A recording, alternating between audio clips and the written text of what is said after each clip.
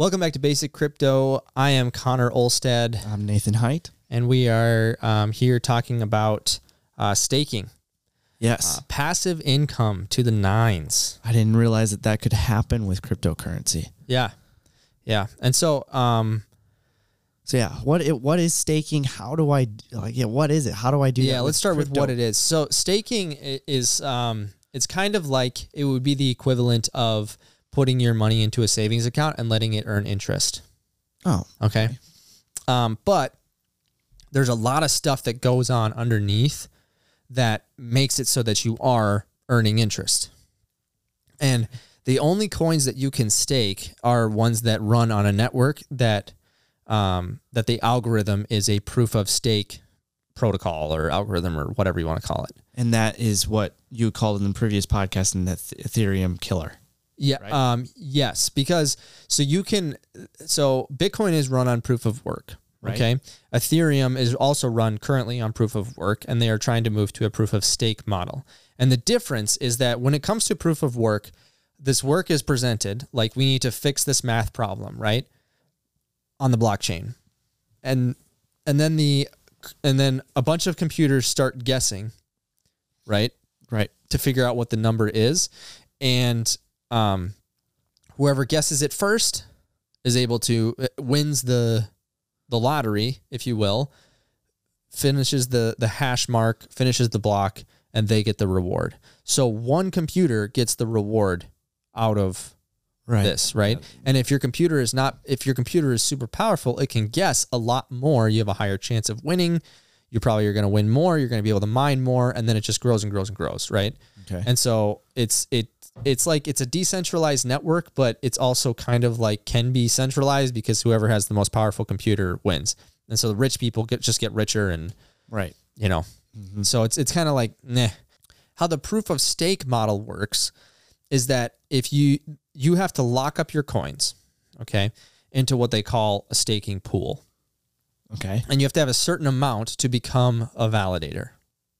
Okay, your computer has to have a certain amount to become a validator.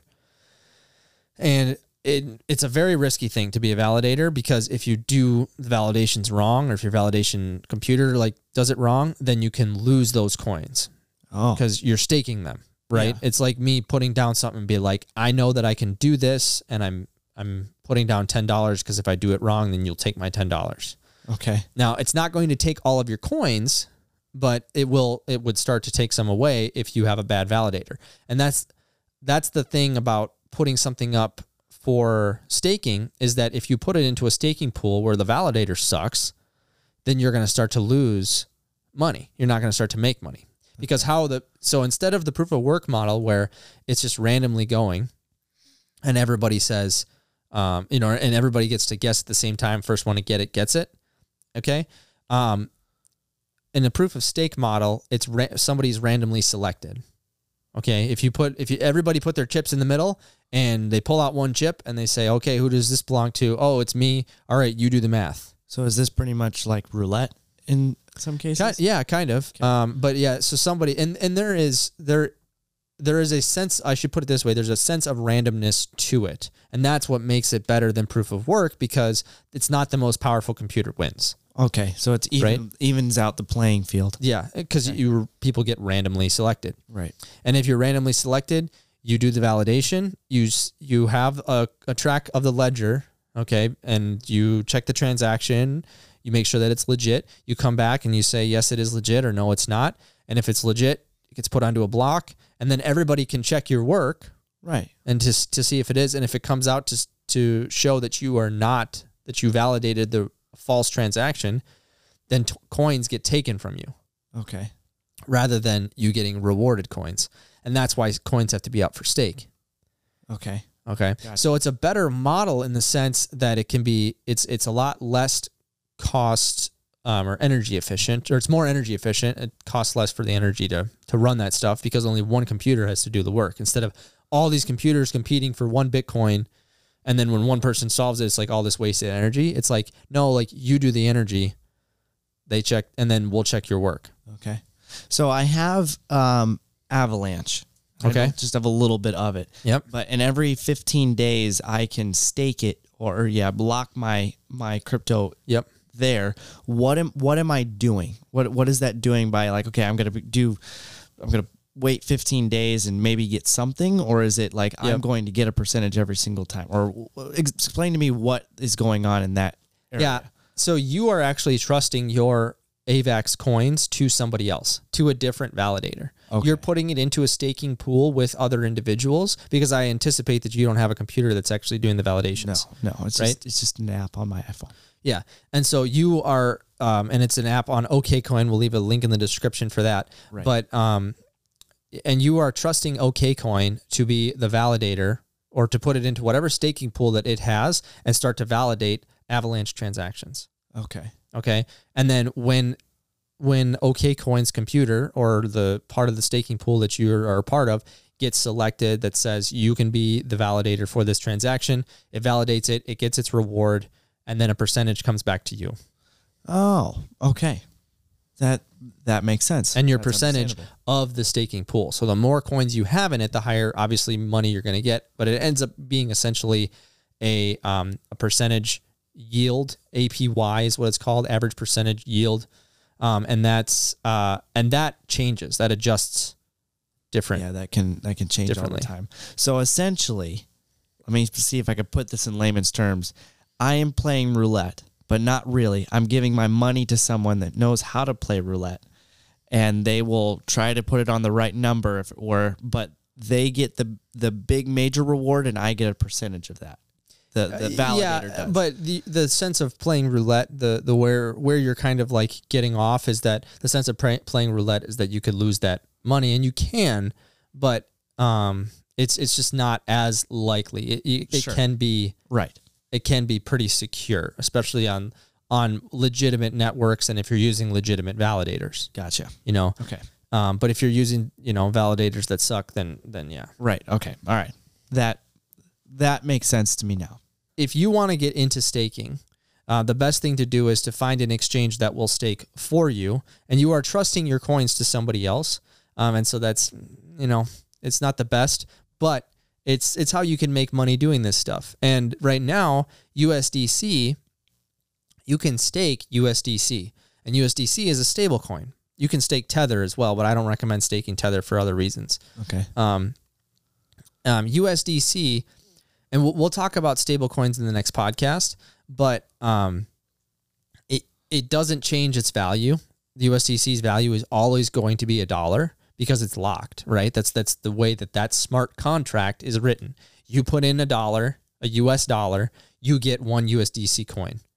Okay. And if you take out a USDC coin, I get $1. Yeah. Okay. However I was saying that, if that makes sense. I get it. And so you can put in all of your dollars into USDCs. They are locked, and then you can stake them, and it will have, and right now on OKCoin, it has an average of like 4 or 5% return, which is way better than any savings account that you have. Right. Your savings account are usually like fractions of a percent.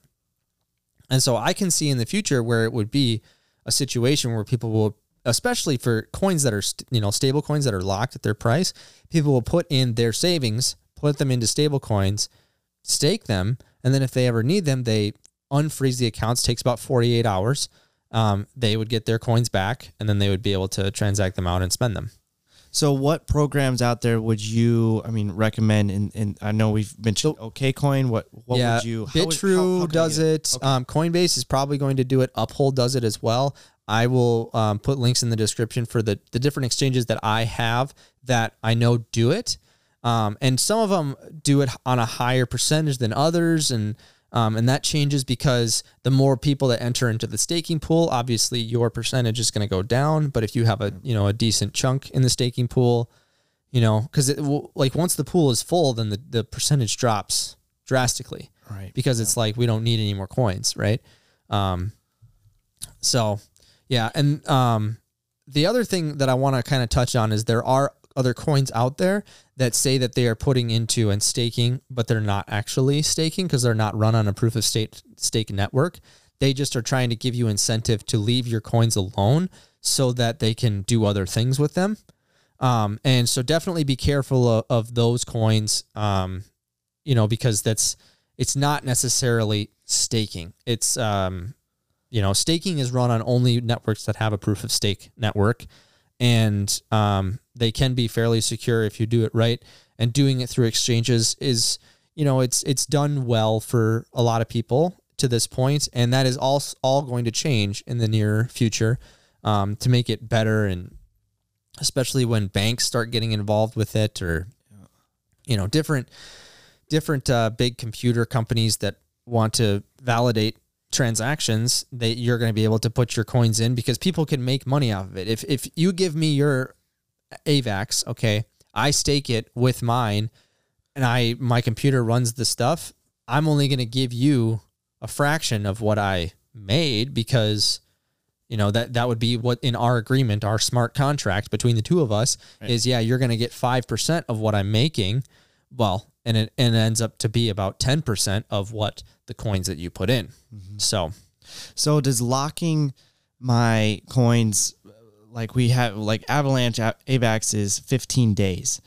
Does it matter how long I stake it for? Is there do I get a bigger percentage yield if it were the longer I lock them in? Depends on the coin. Okay. Miami coin is one that you can lock up and stake. And that one was it did it you had two options. You could do one cycle that was 12 days or 14 days, I think, and then one cycle that was 12 weeks.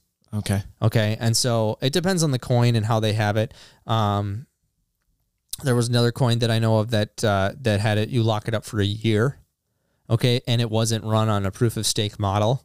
And so it's not necessarily one that I believe in. And so I'm not even going to mention it here, but, but it depends on the coin. Gotcha. For DOT is what it's called. You can stake it indefinitely. It's a flexible staking model. And so you put it down and you say, okay, it's being staked, and then DOT, it goes into a staking pool and just stays there and just continues to earn interest. Oh, I like that one. Yeah.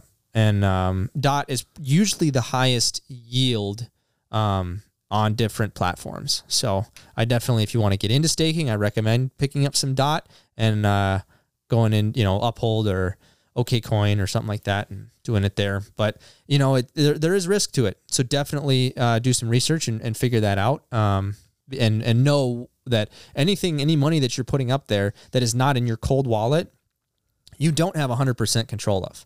Yeah. And so definitely keep 100% control of it. But know that your coins aren't going really anywhere. Well, that's a bad way of saying it. When you're locking them up, you should be able to get them back if all goes according to plan. It just is in rare circumstances it doesn't. And it can be a risk, but it also can get you some decent change in the meantime. So that's pretty cool. Did I answer everything when it comes to staking? Does that all make sense? It all makes sense. It's definitely something I want to look a little bit more into. As far as you've answered all of my questions. There is a difference to the DeFi network and all this DeFi stuff that comes out. That is getting more into loans and stuff. Oh. And so it is a little bit different. And so we should definitely talk about that in a future podcast because it all runs like it's money, Sure. And people, need to use coins for certain things. They need to have coins set aside for certain things, and being able to say you can have my coins as a set aside part as long as I get a reward in the end. It happens in different ways. And the difference in this is that instead of banks taking their fees, because banks are the ones that hand you your savings account percentage. Instead of them taking their fees to do that, it's going out to the people that are actually doing the work for it, which are validators and people putting up their coins, so you can get more. That's very, very cool. So I like it. Yeah, definitely check the links in the description to see if there's any places that you might want to stake your coins if you have some, or if you wanted to get some. And that's about it. Shoot me a tweet if you have any more questions about staking or anything else, and we will talk to you guys later.